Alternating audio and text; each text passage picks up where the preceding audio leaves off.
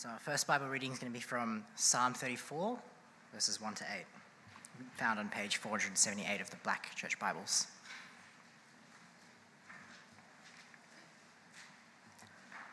I will extol the Lord at all times. His praise will always be on my lips. I will glory in the Lord. Let the afflicted hear and rejoice. Glorify the Lord with me. Let us exalt his name together. I sought the Lord, and he answered me. He delivered me from all my fears. Those who look to him are radiant. Their faces are never covered with shame. This poor man called, and the Lord heard him. He saved him out of all his troubles. The angel of the Lord encamps around those who fear him, and he delivers them. Taste and see that the Lord is good. Blessed is the one who takes refuge in him. The next passage is from James, and it should be on page 1043 of your church Bibles. James, a servant of God and of the Lord Jesus Christ, to the 12 tribes scattered among the nations, greetings. Consider it pure joy, my brothers and sisters, whenever you face trials of many kinds, because you know that the testing of your faith produces perseverance. Let perseverance finish its work so that you may be mature and complete, not lacking anything. If any of you lacks wisdom, you should ask God, who gives generously to all without finding fault, and it will be given to you. But when you ask, you must believe and not doubt, because the one who doubts is like a wave of the sea, blown and tossed by the wind. That person should not expect to receive anything from the Lord. Such a person is double-minded and unstable in all they do. Believers in humble circumstances ought to take pride in their high position, but the rich should take pride in their humiliation, since they will pass like a wildflower. For the sun rises with scorching heat and withers the plant. Its blossom falls and its beauty is destroyed. In the same way, the rich will fade away even while they go about their business. Blessed is the one who perseveres under trial, because, having stood the test, that person will receive the crown of life that the Lord has promised to those who love him. When tempted, no one should say, "God is tempting me." For God cannot be tempted by evil, nor does he tempt anyone, but each person is tempted when they are dragged away by their own evil desire and enticed. Then, after desire has conceived, it gives birth to sin, and sin, when it is full grown, gives birth to death. Don't be deceived, my dear brothers and sisters. Every good and perfect gift is from above, coming down from the Father of the heavenly lights, who does not change like shifting shadows. He chose to give us birth through the word of truth, that we might be a kind of first fruits of all he created. This is the word of the Lord. God. Thanks, and thanks, Jess. There's a verse in a hymn that gets me every time, and the words are on the screen. Prone to wander, Lord, I feel it. Prone to wander, Lord, I feel it. Prone to leave the God I love. Here's my heart, oh, take and seal it for thy courts above. And it gets me every time because I know my own heart. I know that I am prone to doubt. I am prone to question. I am prone to drift. And it's crazy, isn't it? I know that God loves me. I know that Jesus died for me. I know that he forgives me. I know that he's restored me. I know that he's redeemed me. But there's something about my sinful heart that is prone to wander. A good friend of mine is called Dave, and he was wandering. Dave and I led youth group together about 20-odd years ago. And I met with him to read the Bible and discipled him one-to-one. And I just watched him drift in his walk with Jesus. I watched him wander from Christ. It started with the trials of life. It started with his mother who was diagnosed with cancer.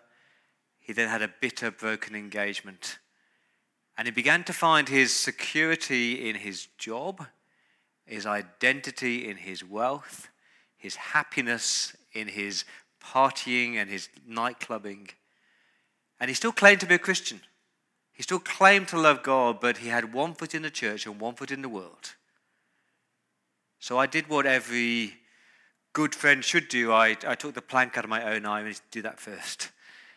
And I sat with him and I met with him and I listened to him, and he talked about disappointment with God and doubting God and questioning God, and I reminded him of the gospel. I reminded him of God's goodness and God's sovereignty and God's faithfulness and God's love.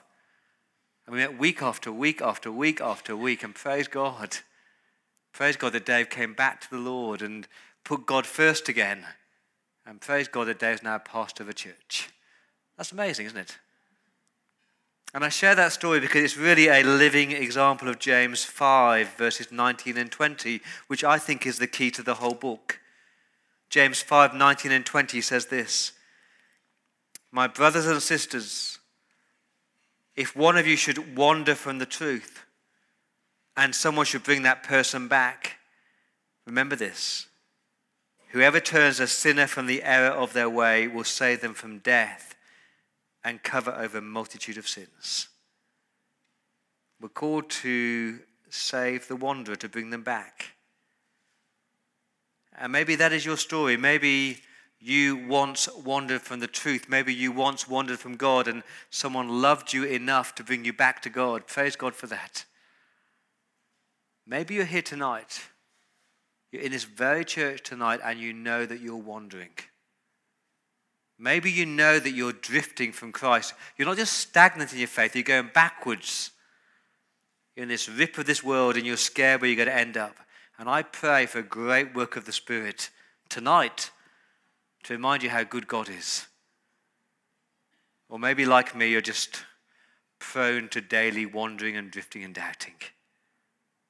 And the book of James is written to protect us from wandering.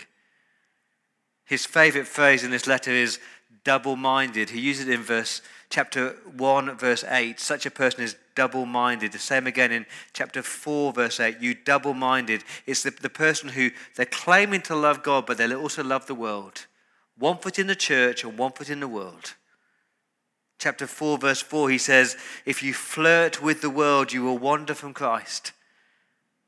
And we've called this series A Faith Not Lacking, because James wants your faith to be genuine and growing and active and living a real faith that really works, not a wobbling faith that wanders from Christ. And I'm hoping you're here at church tonight because you don't want to wander, you don't want to drift, you want to grow and mature and flourish in your walk with Jesus. And can I just say, I love these little booklets, but it is pointless. It is no good writing copious sermon notes and having a bookshelf full of amazing Christian books and stuffing your head with information if it doesn't change the way that you live. James is a very practical book. It says it matters how you live. In this book of James, there are 54 commands in just 5 chapters. He's saying, live out your faith, live out your faith. James is incredibly pastoral. The tone of this letter is one of love. He says, my dear brothers and sisters, my beloved ones, I love you. I want your faith to grow. It's a very, very challenging book. So week after week, we're going to be prodded and poked by the Spirit because he wants our faith to be not lacking. Let me give you a brief background. James was written in about 46 AD. So it's one of the first New Testament letters. If you just read verse 1 with me, it says, James, a servant of God and of the Lord Jesus Christ. So it's written by a man called James. The problem is there's lots of James in the Bible. There's at least 3 James in the Bible. There's James, son of Zebedee. There's James, son of Alphaeus. And we know it's neither of those because they died before AD 46. So this is James, the son of Joseph and Mary. This is James, the half-brother of Jesus. Now reread verse 1 again with that knowledge. He doesn't blow his own trumpet, does he? James, a slave of God and a slave of Jesus. This guy, James, is the most humble, godly, prayerful man. He was a leader in the early church, and he's writing, verse 1, to these 12 tribes, that is, the Christians who have been scattered, the people of God who do love Jesus, but they're living in a hostile world. That's James, a pastor James to Christians seeking to live for Jesus in a hostile world. And you probably know that the book of James has got a very checkered past. So Martin Luther called it that right strawy epistle. He couldn't stand the letter to James because this letter has very little mention of Jesus, not a lot of mention of the Holy Spirit, or the gospel, or God, or the church. But the point is that James is not writing a doctrinal handbook. He assumes the Christians he's writing to have got their theology right. They're just not living it out. And that's why I think it's a perfect letter for many of us in Sydney. We've got our theology right, we've got our doctrine right, but we're not just living out our faith.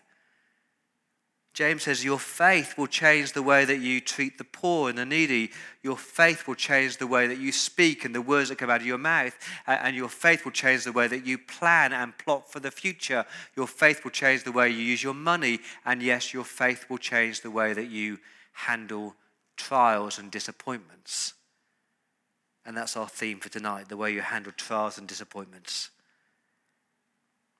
It was Forrest Gump who said, life is like a box of chocolates. And it's true. You never know what life is going to throw. Now put your hand up here if you know what's going to happen next week or next month or next year. We don't know, do we? But I hope you've learned this in life, that life is not supposed to be a comfortable cruise on an ocean liner. Life is more like a roller coaster with highs and lows and thrills and spills and sadness and disappointments and delights and joys. But life is not easy. So this next year, all of us here will face trials that we do not expect. Disappointments, sadness, slander, disease, unemployment, criticism, financial insecurities, even death. And being a Christian does not exempt you from trials and from sufferings. The issue is not whether the trials will come, it's when the trials come, how will you handle the trials? And what James is concerned about is when the trials come, will your trials cause you to worship God or wander from him? Will you delight in Jesus or drift from Jesus? Will your faith flourish or will your faith falter? Here's my big point for tonight. Endure to mature. Endure whatever trials you face. So you mature in your faith. Whatever trials God brings in your path, endure them, press on through them, cling on to God in them, because you know that God is maturing you in that process. Let's read verses 2 to 4. They're staggering verses. We're supposed to read them and go, what?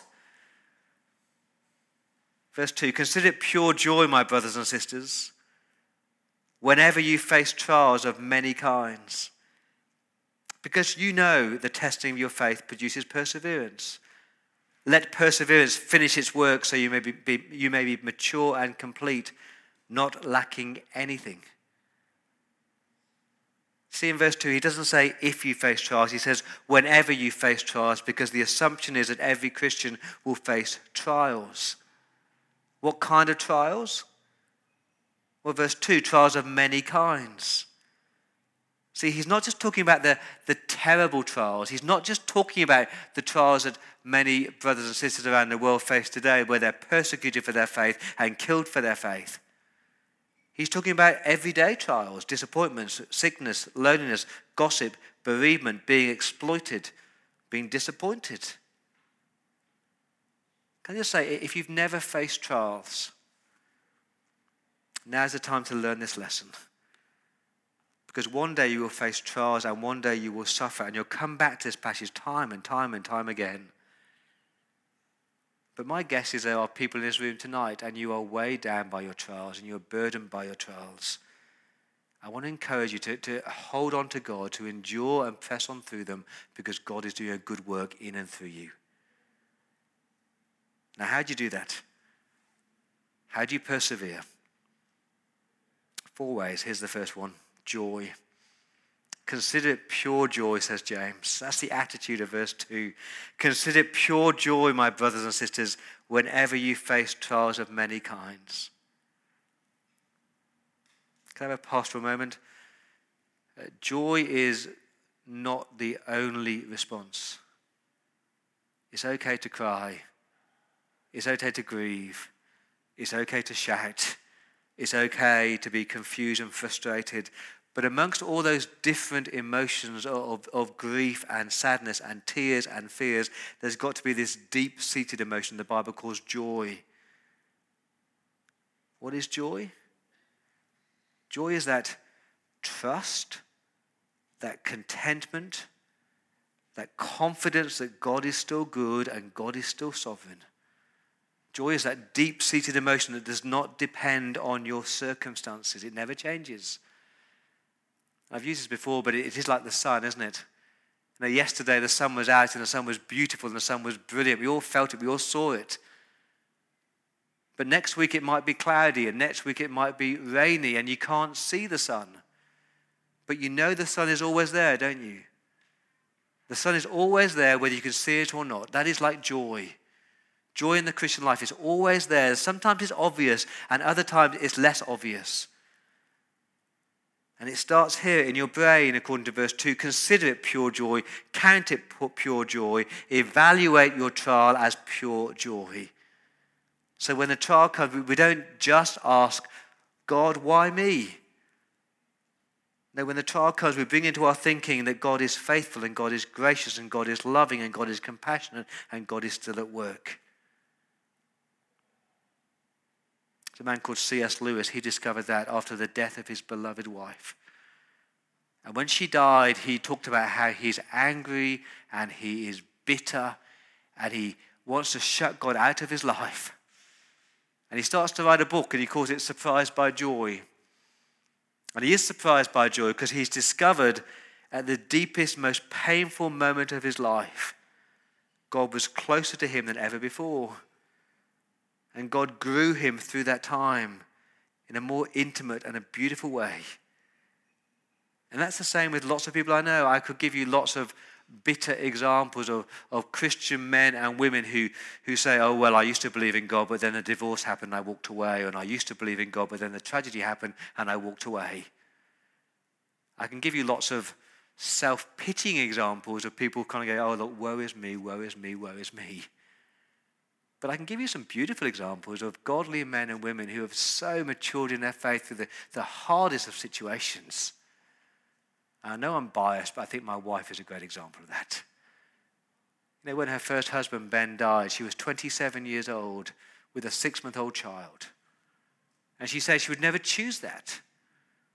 But in that deepest moment of deepest despair, she experienced God's love and God's presence in a way that she said she never would have done if God hadn't taken her to that depth of despair. And James says in verse 3, you know, I hope you know this, brothers and sisters, you know, you believe, you trust that the testing of your faith produces perseverance. Your trials have a purpose, and the purpose is there in verse 4, that you may be mature and complete in Christ and not lacking anything. You may be made more and more like Jesus. That's the purpose of these trials. Now, please listen very carefully. God does not guarantee to remove the hardship or deliver you from it. But he does guarantee he'll grow you through them. And God does not guarantee he'll answer the why me question. Sometimes he does, sometimes he doesn't. But he does guarantee he'll make you complete in Christ. So according to verse 3, God is testing our faith. It's not a nice word, testing, is it? A better word is refining, actually. He's refining our faith. And that word refining is the word that's used of putting a metal into a hot furnace. And you ever seen that happen? Someone grabs a piece of gold and they throw it into a furnace. You're thinking, what are they doing? What they're doing is they're allowing the heat of the furnace to bring to the surface all the impurities in that metal. And when you scrape off all the impurities, you're left with a much, much more pure, refined metal. And that's what God promises to do through your trials, through your hardships. He'll bring to the surface those things in your life that you need to change. He might bring to the surface impatience or lack of contentment or greed. And if you allow him to take you through those trials and scrape it off and change you, you'll be a much more refined, complete, mature Christian person, not lacking anything. But it's painful, isn't it? I remember being in China a few years ago now, and I thought I was pretty fit. And there was this mountain to climb, and it was supposed to take 12 hours to climb this mountain. And I was there thinking I'm super strong and super fit, and I was trudging up this mountain, and I kept being passed by these little tiny Chinese men and women. And they were tiny and they were skinny, and they were putting me to shame. But to make things worse than that, they were carrying on their head these massive slabs of concrete up the mountain to build this house at the top of the mountain. I'm thinking, how do they do that? And then I realized it wasn't the first time they climbed that mountain. And the first time they'd have been as slow as I am. And it'd be painful. But the more you do it, the more you press on through the pain, the stronger your muscles get. Same in your faith. When you press on through the pain, the stronger you get in your faith. And next time it's slightly easier to deal with. And next time still it's easier to deal with. So I want to ask you, what do you want in life? Do you want to be comfortable or mature in Christ? Do you want to be successful in life or complete in Christ? Because if you ever pray, God, please make me more like Jesus, don't be surprised if that process involved trials. I would love a fast track to Christian maturity. I'd love to pop down to Koorong and buy a book on being mature in Christ. But God often doesn't use paperbacks, he uses pain. So consider it pure joy. Number 2, you pray and you ask God for wisdom. When you're hurting, when you are burdened, how can you see these trials as a maturing process? The answer is really simple. You pray. Verse 5, if any of you lacks wisdom in terms of the trial, how is God using this trial? What do we do? Verse 5, we ask God. Let me read verse 5 literally. It's beautiful. If any of you lacks wisdom, you should ask the giving God, the God who loves to give generously. He's saying God is so generous, he is so single-minded, he just wants to give to you. So ask him for wisdom.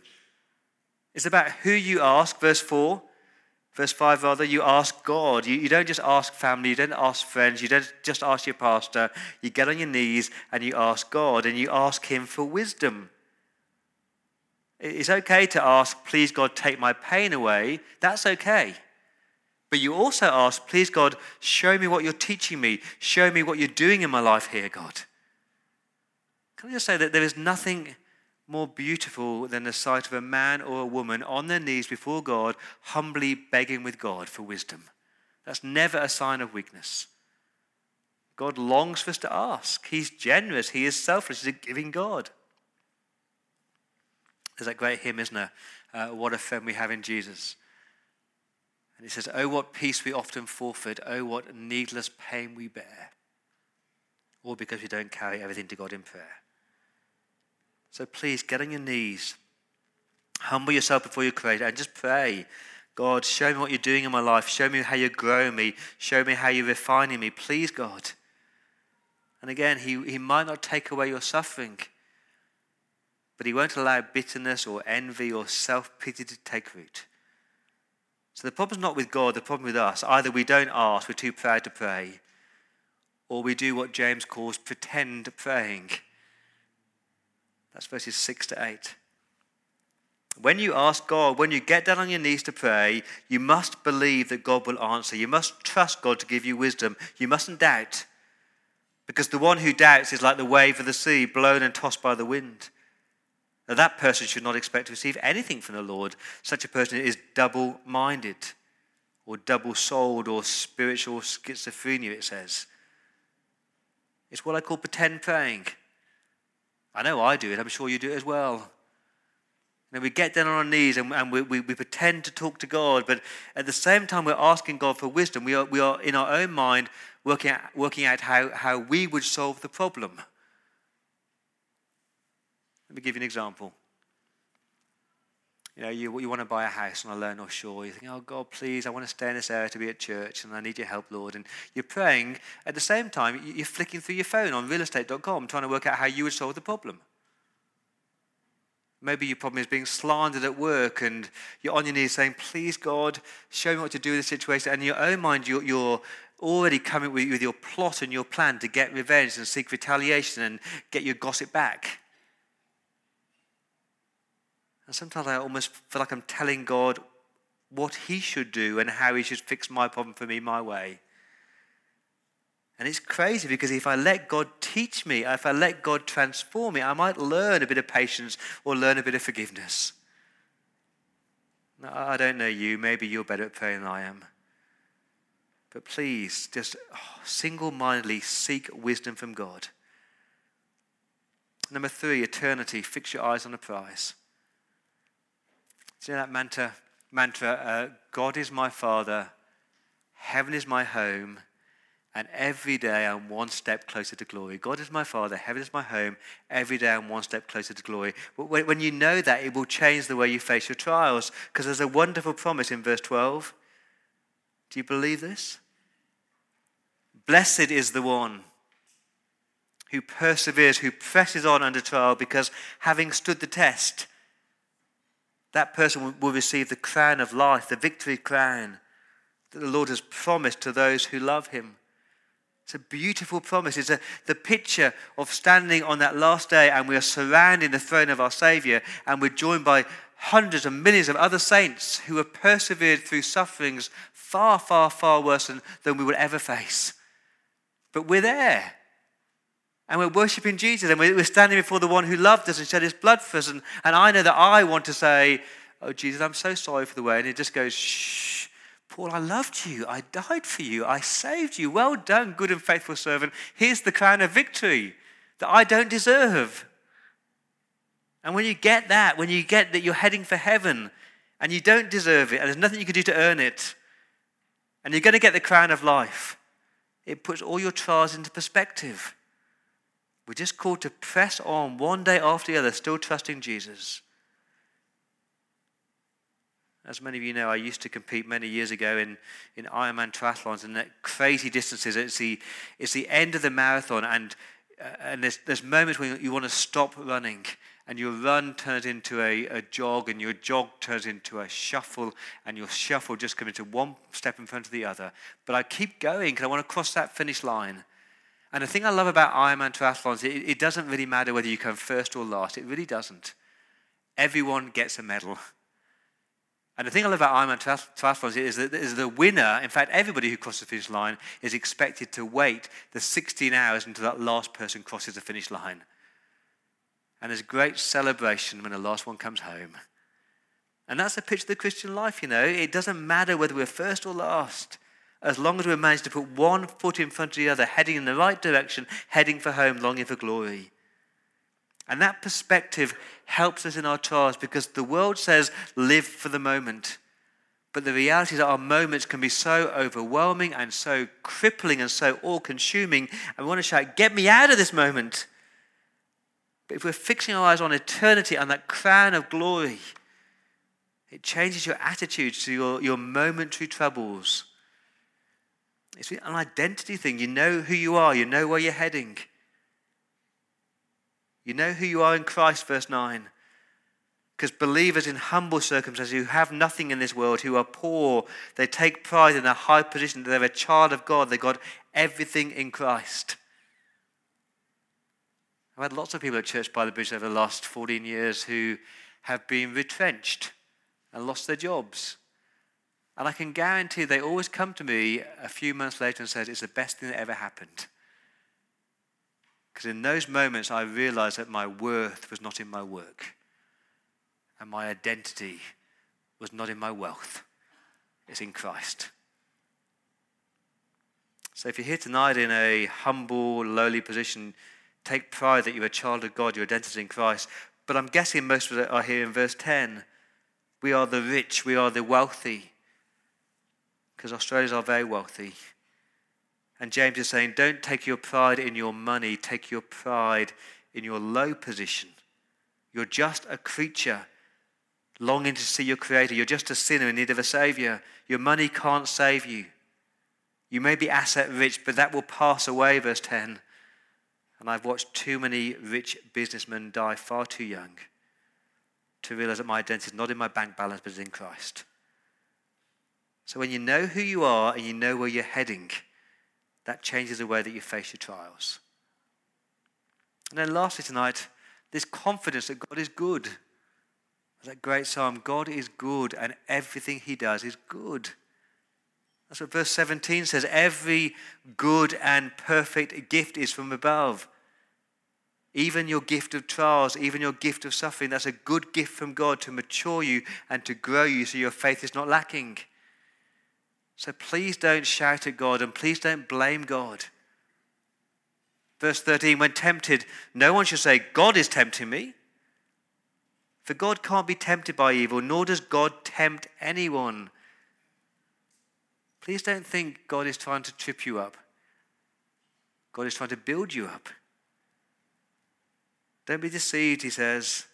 God isn't tempting you. The devil can tempt you, but God can't. In fact, we tempt ourselves, verse 14. Each person is tempted when they're dragged away by their own evil desires and they're enticed by their own sin that gives birth to sin and then gives birth to death. See, here's the reality, and I've seen this many, many, many times. With every trial comes a temptation, and a temptation to sin. It's a bit like when you go fishing, you put the bait out, and that little fish comes along and sees this bait and goes, oh, that looks nice. And they're lured, and they're trapped by sin. And I've seen it time and time again. So maybe your trial is being slandered. And the temptation that comes with that is retaliation, revenge, and gossip. And when you give into that temptation, you sin. Maybe your temptation is financial.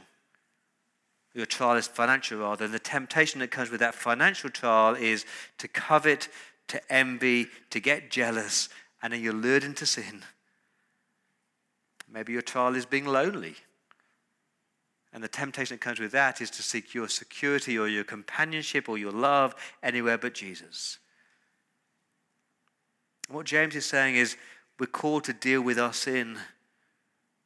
Because when sin becomes a lifestyle and a habit, then God gets squeezed out and we wander from the truth. So I hope you've got people in your life who will help you in your trials to point out when you're being lured into sin. I've met with two guys almost weekly for the past, 12, 13 years. And in the trials of life, they are very good at pointing out where I'm sinning. We talk about workaholism or sexual sin or materialism or gossip or greed or anger or disappointments. My heart is deceptive. I need those blokes to point out sin in my life, and I think you do too. But remember, God is good. Even your trials are a good gift from God. He chose to give us new birth, verse 13. He loves us. He's given us new birth, not because we're nice, but because of his grace, and even a trial is a gift of grace. So when you're facing that trial, don't blame God. Look at yourself and ask God how he's changing you.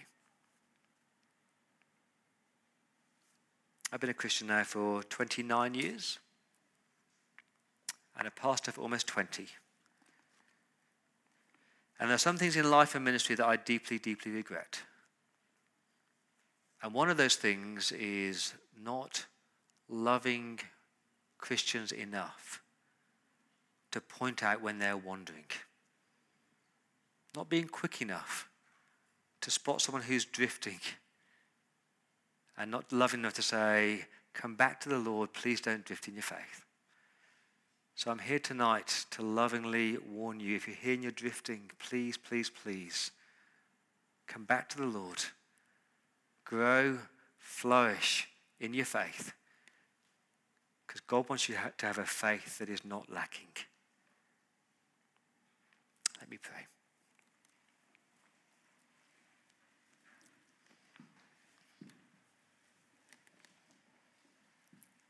Prone to wander, Lord, I feel it. Prone to leave the God I love. Here's my heart, oh, take and seal it. Seal it for your courts above. Father, I do pray for any here tonight who are in the midst of a deep trial,